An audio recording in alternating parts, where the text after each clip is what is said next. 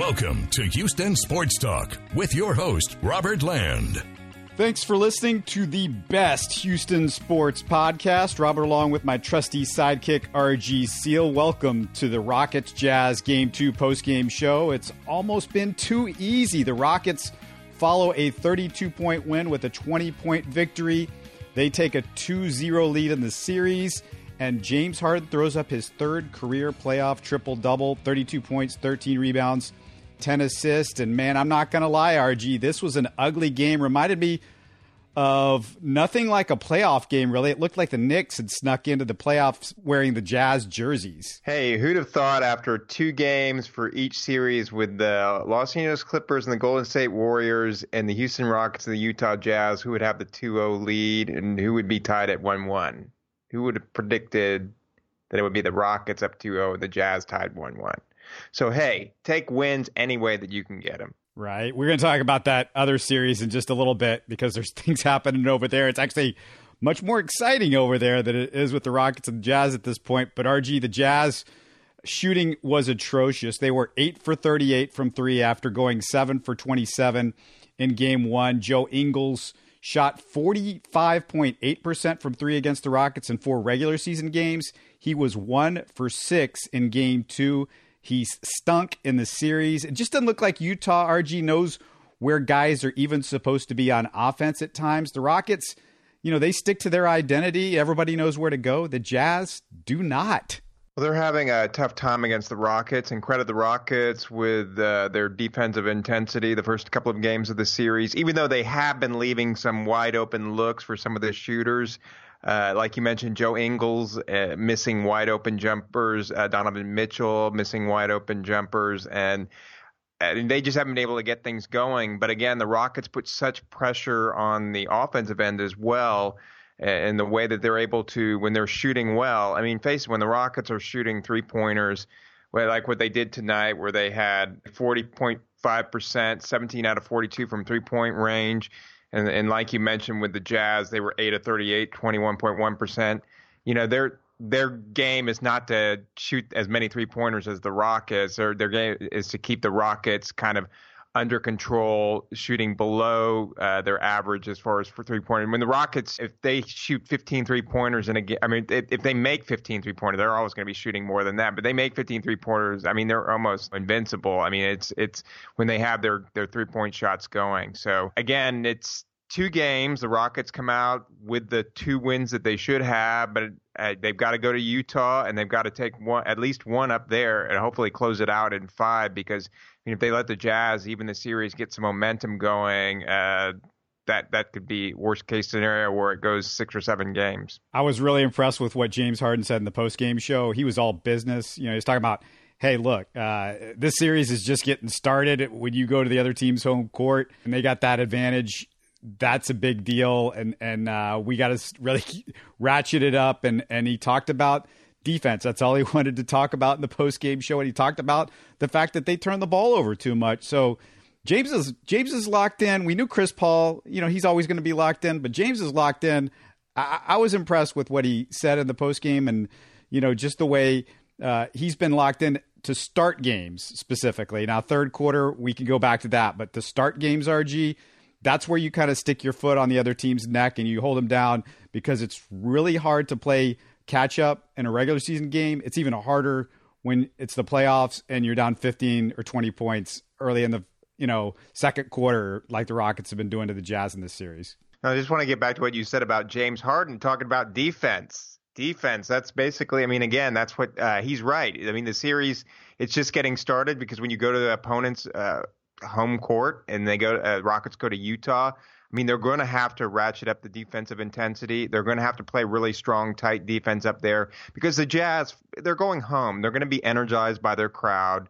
They're going to be able to get some of the shots that they want. So the Rockets are going to have to withstand that. They're going to have to come out, play a really good defensive game, and then hit their 3-pointers. That's their game too, when they get the open looks. And so James Harden, though, getting back to what he's been able to do this series so far. He's looked like a superstar, triple-double, 32 points, 13 rebounds, 10 assists. He got that last assist on the Magic Johnson throw the ball with, not even looking. So he had that one to kind of punctuate his triple-double performance. But he's had a sensational first two games so far. So that's what you need. You need to have your star player upping it in the postseason. And it's hard to up what he was doing during the regular season with the MVP caliber performance. But again, going to Utah now, the series takes a turn. Let's see if the Rockets can keep the chokehold going. So you're saying James Harden, you think maybe somebody else has gotten in his body? This is like a Freaky Friday situation or a quantum leap or something like that. I don't know. Give me a modern reference. I've only got the old ones, RG. You know me. Yeah, but yeah, I mean that's a good definite thing, because you just don't think of like the first words out of James Harden's mouth are going to be in a post game after you crush a team a couple times in a row and they're putting up 120 spots on them or whatever, 115, 110, whatever. But that was fun to see. And you talking about the 3-point shot when PJ Tucker hits threes and Eric Gordon's hitting threes. The Rockets are really good. Eric Gordon, 6 for 13 in the series. His point totals not huge, but he's picking his spots. He's played great on both ends of the floor, actually, especially his defense on Donovan Mitchell. And if you missed it, I mean, Mitchell was 5 for 19 for just 11 points in game 2. The Rockets just being able to hold him in check. And when you do that, I mean, it just seems like there's nobody else on the Jazz that can beat you. I mean, RG, Ricky Rubio. Look, I mean, everybody thought that guy coming into the NBA, he was going to, be fun to watch and change the game with his passing and everything like that. I just can't understand, after playing basketball your whole life and being a point guard pretty much your whole life, that you haven't learned to shoot the basketball yet. And when he shoots the ball, I have fear for the backboard. Something might get hurt up there. Hey, well, there's some guys that Jason Kidd was never a sensational shooter, was he? Kind of like got better as his career went on. I mean, there's certain point guards out there that they struggle from at least beyond the arc and being a shooter. But you're right. I mean, that's what the NBA. You've got to learn how to shoot the ball. You've got to be able to be a better shooter, and if not, then you better bring it with all the other things. You better be a top-notch defender. You better be able to penetrate and dish off assists and create offense for your teammates. You better do all those other things, be a very versatile player. But, yeah, I mean, his shooting, it hasn't been able to catapult him. That's why he's not a superstar. That's why he's not the star that everybody thought he would be coming in the NBA. He's definitely a good player. He's a solid part of the Utah rotation. And he does add value to teams, and anybody would have them in their rotation, an 8-man, 9-man rotation, but he's not a superstar. I don't think Daryl Morey would have him in his rotation, not somebody that shoots like that. He doesn't really, he's not been good defensively in this series, RG. I mean, nobody's going to stop James Harden, but, he's like a turnstile. Yeah, nobody's going to stop James Harden. You just said it right there. So, I mean, if you're trying to grow James Harden, I mean, look at what James Harden did, like basically bouncing out like a pinball and, throwing up, and it goes against the backboard into the hoop in the first half. Or even Akeem Olajuwon stood up out of his seat and, raised his hands. Like, how did he do that? Chris Paul, 17 points, 3 assists. But what's really impressed me is his energy level, his tenacious defense. I mean, he's getting down on the floor with, a 25-point lead and stealing the ball with 3 Utah Jazz players around the ball in the backcourt, calling a timeout. It looks like he reminds me of somebody that is like, hey, I'm old. Let's get this series over with. I can't be playing these 5, 6, 7 game series. If we could sweep them, sweep the leg. Go back to Karate Kid. Sweep the leg, man. Wow, you've got all the 80s references here tonight. I hope you're not going to bring up like a Weekend at Bernie's reference, by the way. Well, I don't know if it's been 80s, because Freaky Friday, I think, was a 70s movie, and Quantum Leap is 90s. Well, I thought they did that. Well, then they also did the Freaky Friday Lindsay Lohan remake, right? Yeah, that wasn't 80s, though. That's probably within the last 15 or 20 years, right? Maybe late 90s or something. Well, anyway, you are Mr. 80s, so that's why I was just bringing that up. But yeah, Chris Paul's brought a lot of energy to it. CP3, he's somebody that we knew coming into the series. What we had talked about and discussed was that this guy was, he's a superstar. But throughout the season, you remember early in the season, he had the injuries. He wasn't quite the same Chris Paul. In fact, you were talking about, is he washed up? Is this the kind of the end of, are we seeing the decline of Chris Paul's career right here? Well, we know if he is healthy, at the second half of the season, he played a lot better. Now in the playoffs, he can come in there. He doesn't have to be the guy, but with James Harden, we know that he's had some playoff black holes in his career. So if there is that game where James Harden's not bringing it, guess who's there? Talk about a sidekick. Talk about 1 and 1A. We know that Chris Paul can deliver that, and he is bringing it. He is saving his energy and for those moments. And so I assume that as the series progresses, especially in Utah on the road, that's where Chris Paul last season came up with some big plays, decisive baskets. So he still has a role to play in this, especially as the Rockets make hopefully a deeper run into the playoffs. I'm going to throw something out there that maybe some people might not have noticed and give my friend over with Locked On Rockets, Ben Dubose, friend of the show, regular guest over here as well. But quietly, as he mentioned, Austin Rivers has mattered in a big way. The Rockets were plus 23 in his 19 minutes in game one. They were plus 21 in his 21 minutes in game two. I mean, RG, he's making a difference. I don't know if I see it as much offensively, but he has drawn some fouls. He's picked up some points. He's done some things offensively for sure. But his tenaciousness on defense, and he stays in front of his guy, and he makes it really hard for you to score on him. He doesn't let anybody get off an easy shot if he's guarding them. And he also seems to be very good at rotating and finding a guy. And I think that's really the reason why they're so good with Austin Rivers on the floor. Yeah, we were talking about before the playoffs started, like how the rotation would be, and you mentioned putting Austin Rivers in there. And that's why, because of his defensive presence, his defensive intensity, he's able to switch, like you said, move around. And that's going to be not only key for this Utah series, but the Rockets advance. I mean, I know that the Clippers have tied the series, but we're expecting it to be the Golden State Warriors and the Rockets. They're going to need him to come in there and, switching off on Steph Curry, on, Klay Thompson, being able to be kind of that guy that can help defensively against all of Golden State's great shooters. And so, that's not only this series getting him primed up for this and playing well, Austin Rivers coming off the bench, but also for the next series. If the Rockets can advance that far, let's not count chickens before they hatch, right? Yeah, it's hard right now. I know it's hard because it sure looks like just a dominating performance. If you look at the other Rockets, Kenneth Faried getting 17 minutes, 7 points in game two. Daniel House, 21 minutes, 8 points. Nobody was really, anything super, but everybody did their job. And you've got guys, unlike last year where it felt like, a lot of times it was just, maybe D'Antoni only trusted 6-7 guys out there.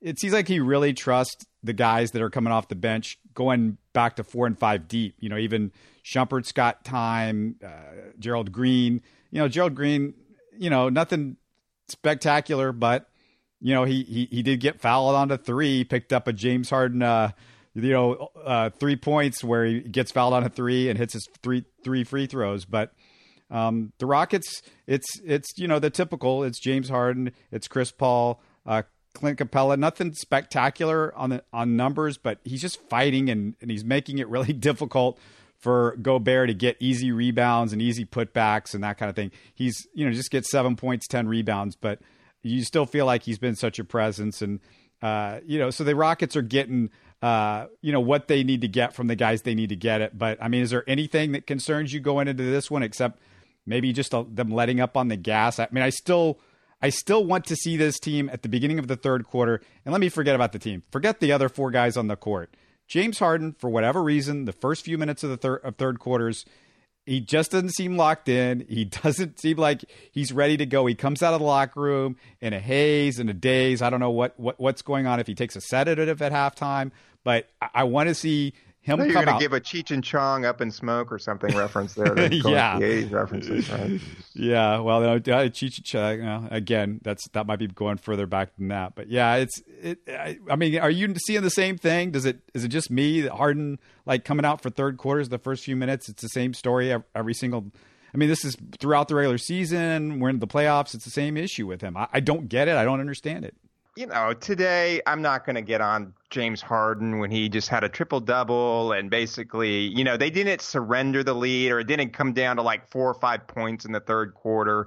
I mean, they pretty much kept the chokehold throughout the whole game. They were pretty much up by 20 points or more. Of course, it's not about today, but I'm just talking about getting into good habits because you got Golden State coming up next, and they're great in third quarters, But, I mean, the main thing is it's a team game, and let's see, tonight we're not really, when you're already up, 26 points at the half, was it? So you come out of the third quarter and it gets down to 20 or 18 and, oh, wow, my gosh. I mean, it's, again, if it had gone down to 12 or 10 points, if it's a game in the fourth quarter, I'd be more alarmed about the third quarter. I mean, yeah, you're right. In the playoffs, you can't lose 31-point leads. That never happens. It's more what you said earlier, though. I think it's just they need to take this type of intensity to Utah. Do not let up. It's what James Harden said. Play good defense or, great defense. Think about that because in the postseason, it's about every possession. It's about playing great defensively. The great defensive teams win because we know the Rockets,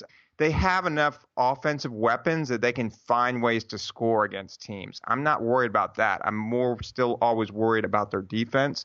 So I think that's the big thing. And now that they're going to Utah's a tough place to play. We know that over there. You played that the other night when Jim Foley and Gene Peterson were having that basically heart attacks at the mic at the end of the game right there. Right? Remember from the Utah Jazz 25 years ago? Start the clock. Start the clock. So that's a building. Utah, that city, those fans. It's going to be tough. It's going to be raucous.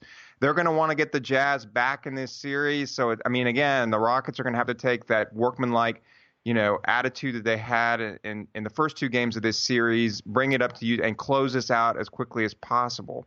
I want to also get back to about your rotation there and what you said, too. And to me, as far as you're right. The five guys are going to play the main ones. It's going to be, it's going to be Harden and CP3 and Clint Capella, PJ Tucker, and Eric Gordon. Those guys are going to see the majority of minutes on the floor. And then off the bench, like you've mentioned, Kenneth Faried and Austin Rivers. I think with Gerald Green, he's somebody, the first two games, again, the Rockets have been hitting their threes. They've been able to score. He's a guy that maybe you look at situationally because Daniel, I forgot about Daniel House coming off the bench too. I'm looking at those 8. As kind of the stalwarts of the rotation. But where do you use a Gerald Green? Where do you use an Iman Shumpert? And I think that's where a Gerald Green is if you're struggling from the 3-point line, if Eric Gordon doesn't have it or PJ Tucker doesn't have it, something where they need to get that offense, then that's where Gerald Green will come in. And he's, we know, a very good offensive player. They need to have more of a defensive fix. Maybe that's where you put in a few minutes for Iman Shumpert. But again, that's it's going to be game to game, but it's basically essentially going to be those 8 guys. And I guess we can't forget about Nene either. There might be those times when somebody gets into foul trouble, one of the big men like Clint Capella or Kenneth Faried, and then you got to throw Nene in there. So, it's much deeper. That what I agree with you though. In years past with Mike D'Antoni, it's really he's only gone 7 guys, maybe 8, and maybe even a couple of those guys off the bench. You were like, why is he even going? They're not really performing all that well. So, it really does seem the Rockets have a deep team this year and guys that can actually contribute coming off the bench. Want to hit on those other games we made reference to, of course, the Golden State series. But first, just remind everybody that if you'd like to meet me in person, if you'd like to go out to the Best Sports Fan Expo in Houston, it's the last weekend in April, just around the corner, a week from this coming weekend. I'll be out at George R. Brown the 27th, maybe the 28th. But for sure that Saturday, don't miss it because it's the sports. It's not only the sports biggest in Houston, but it's the I think it's the Best Fan Expo. And then you can meet, there's going to be everybody there, Deshaun, Altuve, Bregman, Springer, Correa, everybody from Warren Moon and Lorenzo White to ex-Oilers to Drew Brees and Marcus Allen.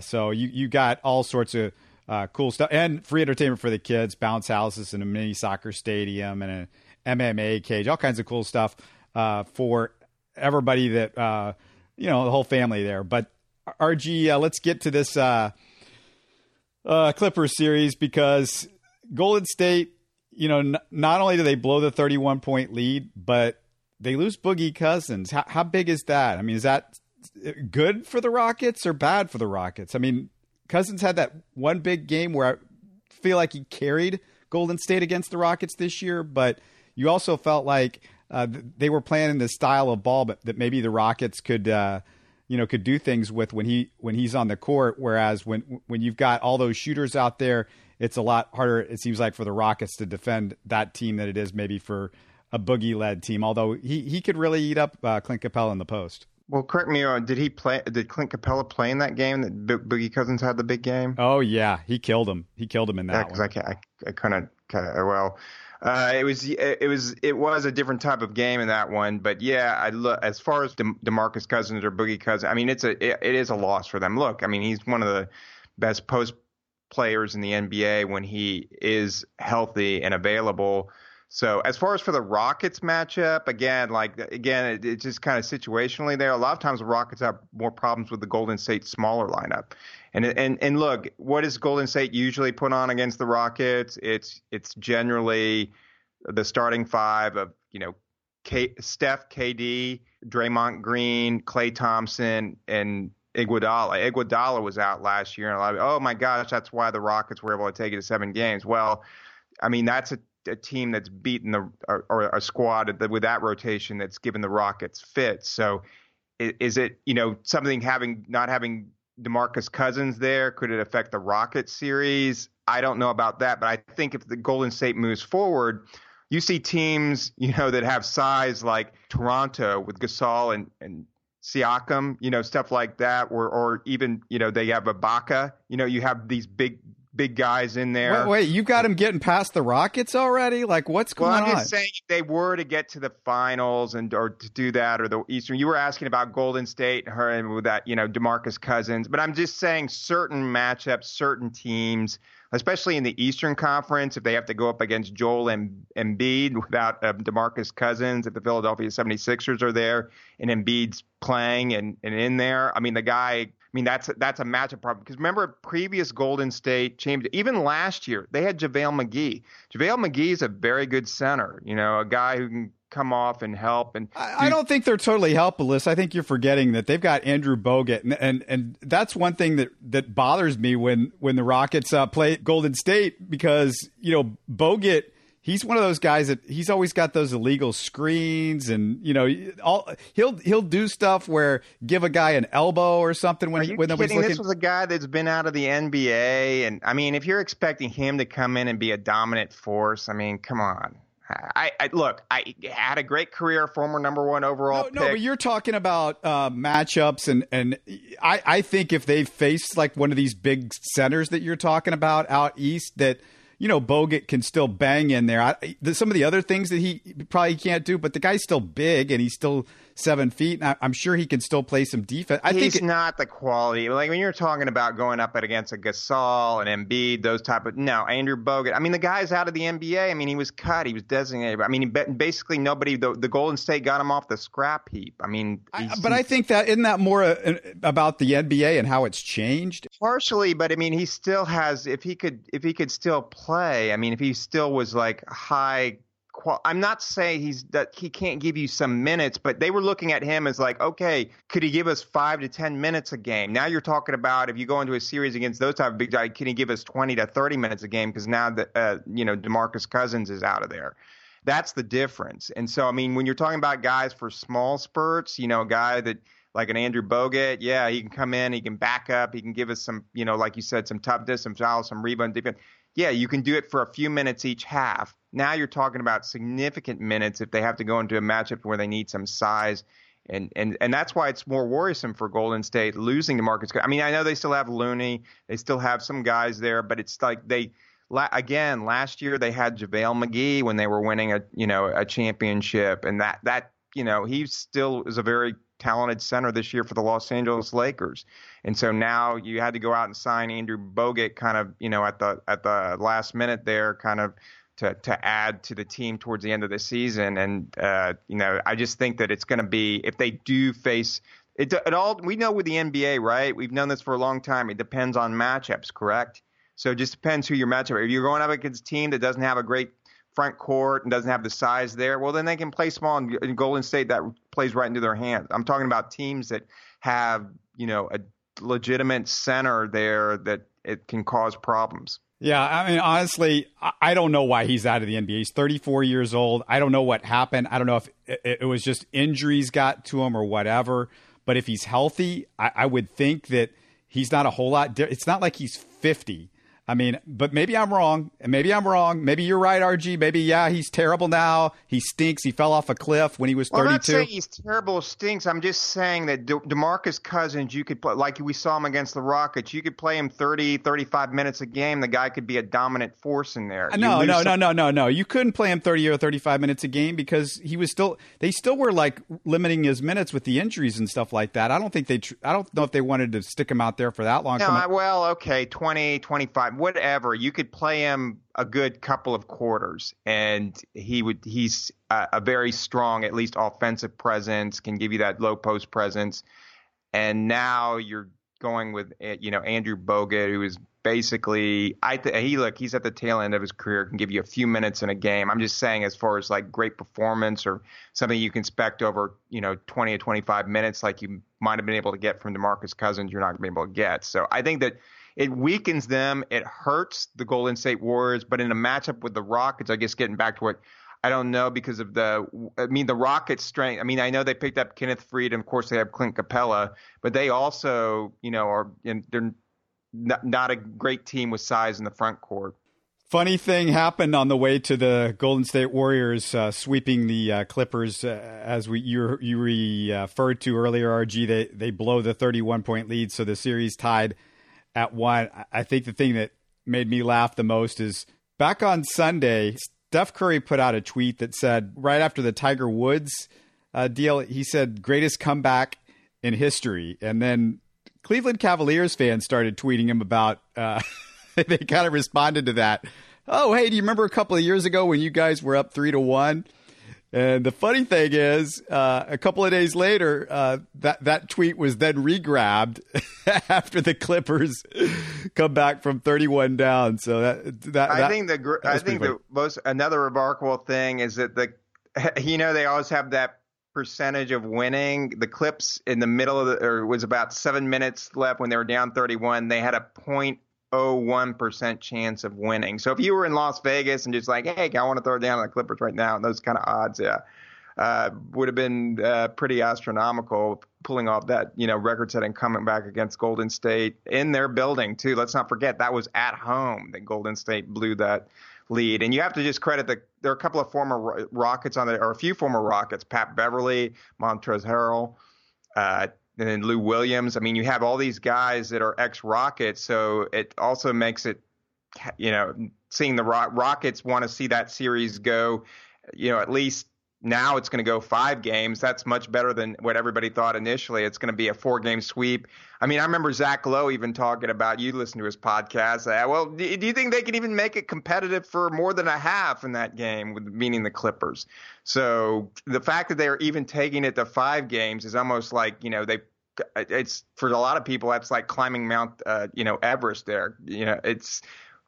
They've already done something that nobody thought that they could do, right? So yeah, Zach said that he fell asleep.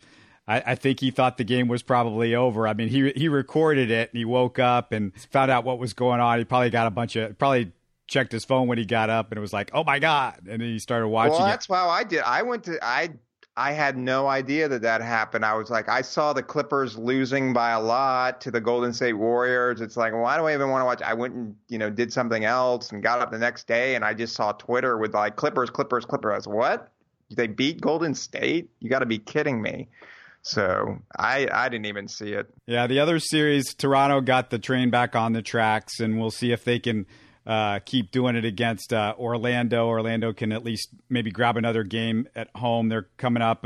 Brooklyn and Philly. Philly got it going again, but really, to me, this series is still going to be a battle, and it could go 6 or 7 games. I think this one's going to go maybe a little bit more back and forth, although the first 2 games, the second game wasn't that close with Philly, but Embiid did look a little bit, he looked a little bit more spry in that game. But RG, the other series that's starting to interest me is Oklahoma City, who everybody just was like, this team's going to be the best competition for the Rockets and Golden State and the playoffs. And now Paul George, I don't even, maybe he can barely lift his shoulder. I don't know. That injury has basically derailed their whole season. He went from, nearly being in the MVP conversation at one point in the year to, them falling to the 8 seed, or 7 seed or whatever. Now they're look like that, Portland is handling them without Nurkic, and they can't shoot at all because Paul George, their best 3-point shooter.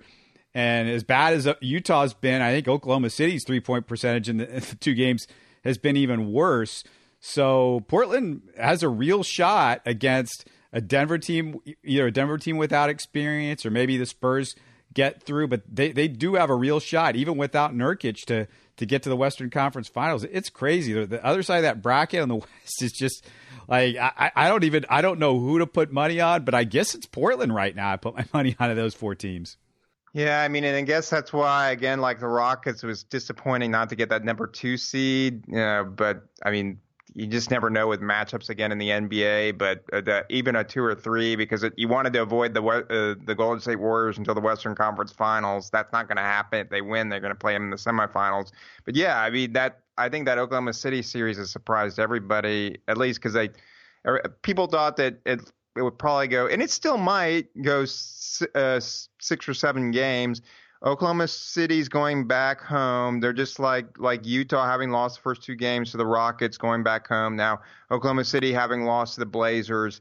You have to think that, Russell Westbrook has not played well. And then like you mentioned, Paul George looks to be fighting that shoulder injury still affecting his game. It's gut check time for Oklahoma City because they've had these early playoff exits and since Kevin Durant left, of course, and many years ago James Harden when they were in the finals, but it's been Russell Westbrook's team and he's been first round and exit, even adding Paul George here. So I mean, it's big for them to try and get out of the first round, and so yeah, everybody thought that they'd be the toughest opponent besides the Rockets for Golden State. And now it looks like Portland, I feel like whoever wins the Portland-Oklahoma City series is going to end up in the Western Conference Finals. Yeah, no, it seems like that's going to be the case, although maybe Denver will figure it out because they have a lot of talent, and Jamal Murray all of a sudden looked like Michael Jordan in the fourth quarter of Game 2, so we're going to see if that keeps up, and maybe he's finally figured it out and got out of his slump because he looked terrible the first 7 quarters.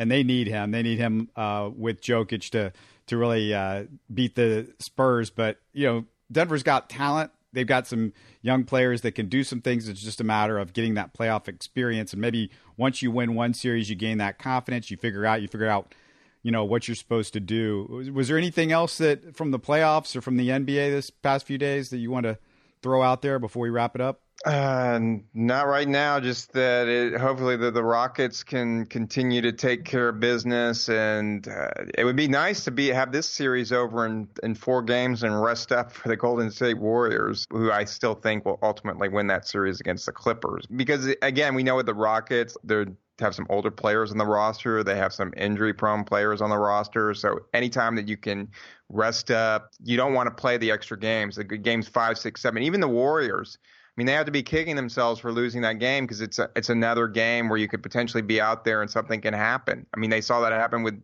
the quad injury, like you mentioned, to DeMarcus Cousins. Looks like his season is over. So you have those type of things that happen when you extend a series 6 or 7 games. So, I mean, yeah, the quicker the Rockets can get into Utah, I don't know if they'll sweep them, but at least if they can take 1 from Utah and then close it out in 5, that would kind of be ideal. And then prepare, get rested, and get ready for what will probably be the Golden State Warriors. Yeah, let's go ahead. If you win Game 3, it's one of those things where it's almost impossible to come back then. So, I mean, the Rockets could just make their life a whole lot easier with this next game as much as anything. But if you look at, the history, usually teams come out in Game 3 at home, and they're playing a lot better with the crowd behind them. And it's usually a different team. We'll see. But this Jazz team, they just look off. I don't get it, but who knows? I don't know what's going on with that team. Something doesn't look right, and I don't know what it is. I guess they're trying hard, and they just can't figure it out, or it's a bad matchup. But so far, so good for the Rockets. I mean, some of it's just the Rockets also, like with, hey, when Joe Ingles is wide open, I mean, we've seen him in the past. He's been a Rockets killer. He makes those shots. And you're like, gosh, how did you leave him open? And even Mike D'Antoni said, don't leave Joe Ingles open. Then you have Donovan Mitchell, who looks in a complete funk. He's one of the best players in the NBA. He's Utah's best player, and he's 11 points, like you said, not playing well. The Kyle Korver, because of that injury towards the end of the season, he's not even really a factor. He's a good three-point shooter. So where are they getting offense from? Well, Royce O'Neal was able to maybe throw up, a few shots there. He gives you great defense, of course. But like you were talking about the other show, you got Jay Crowder in there who really can't shoot three-pointers. You got Derek Favors in there. He's not going to be shooting three-pointers. You have Rudy Gobert. He's a post player. So then Ricky Rubio can't shoot. So where are you getting your offense from? And see, that's where the Rockets, if they just can keep Utah down, they're going to get to be able to score. So, it's kind of partially some of the injuries and partially some of their better players who can shoot from the outside being in a funk. And let's hope it stays that way, and the Rockets can just close the Utah Jazz out and move on to the next round. In case you missed it, the Astros are gaining a global following. It's unbelievable, but it's true. And in the last podcast, I talked with Steve Joinson. Great conversation. He's from Manchester, England. He picked the worst time in history for the Astros organization to join the fan club and jump on board. We asked him how and why he fell in love with the Astros and if baseball is becoming a thing in England at all. So go check that out. Also, just a reminder that we're going to keep bringing you stuff 3-4 times a week. So tell your friends, tell your acquaintances, share our stuff on Twitter or Facebook or wherever you are on social media. But hey, it's a happy final for the Rockets, 118-98. Astros doing pretty darn good themselves these days, and we're gonna get to them in the not too distant future. But the Rockets go up 2-0, looking for Game 3. We're gonna keep bringing you stuff with the Rockets and the Astros and everything that's going on. And Texans even made some news this week too. We're gonna get to that in future shows, so stay tuned. You're listening to Houston Sports Talk. Don't forget to follow Houston Sports Talk on Facebook and Twitter. Subscribe to us on iTunes, Spotify, the Google Podcast app, or the Stitcher app. You can support us by giving us a 5-star review on iTunes or by telling your friends about us. Spread the word, everybody. Thanks for listening.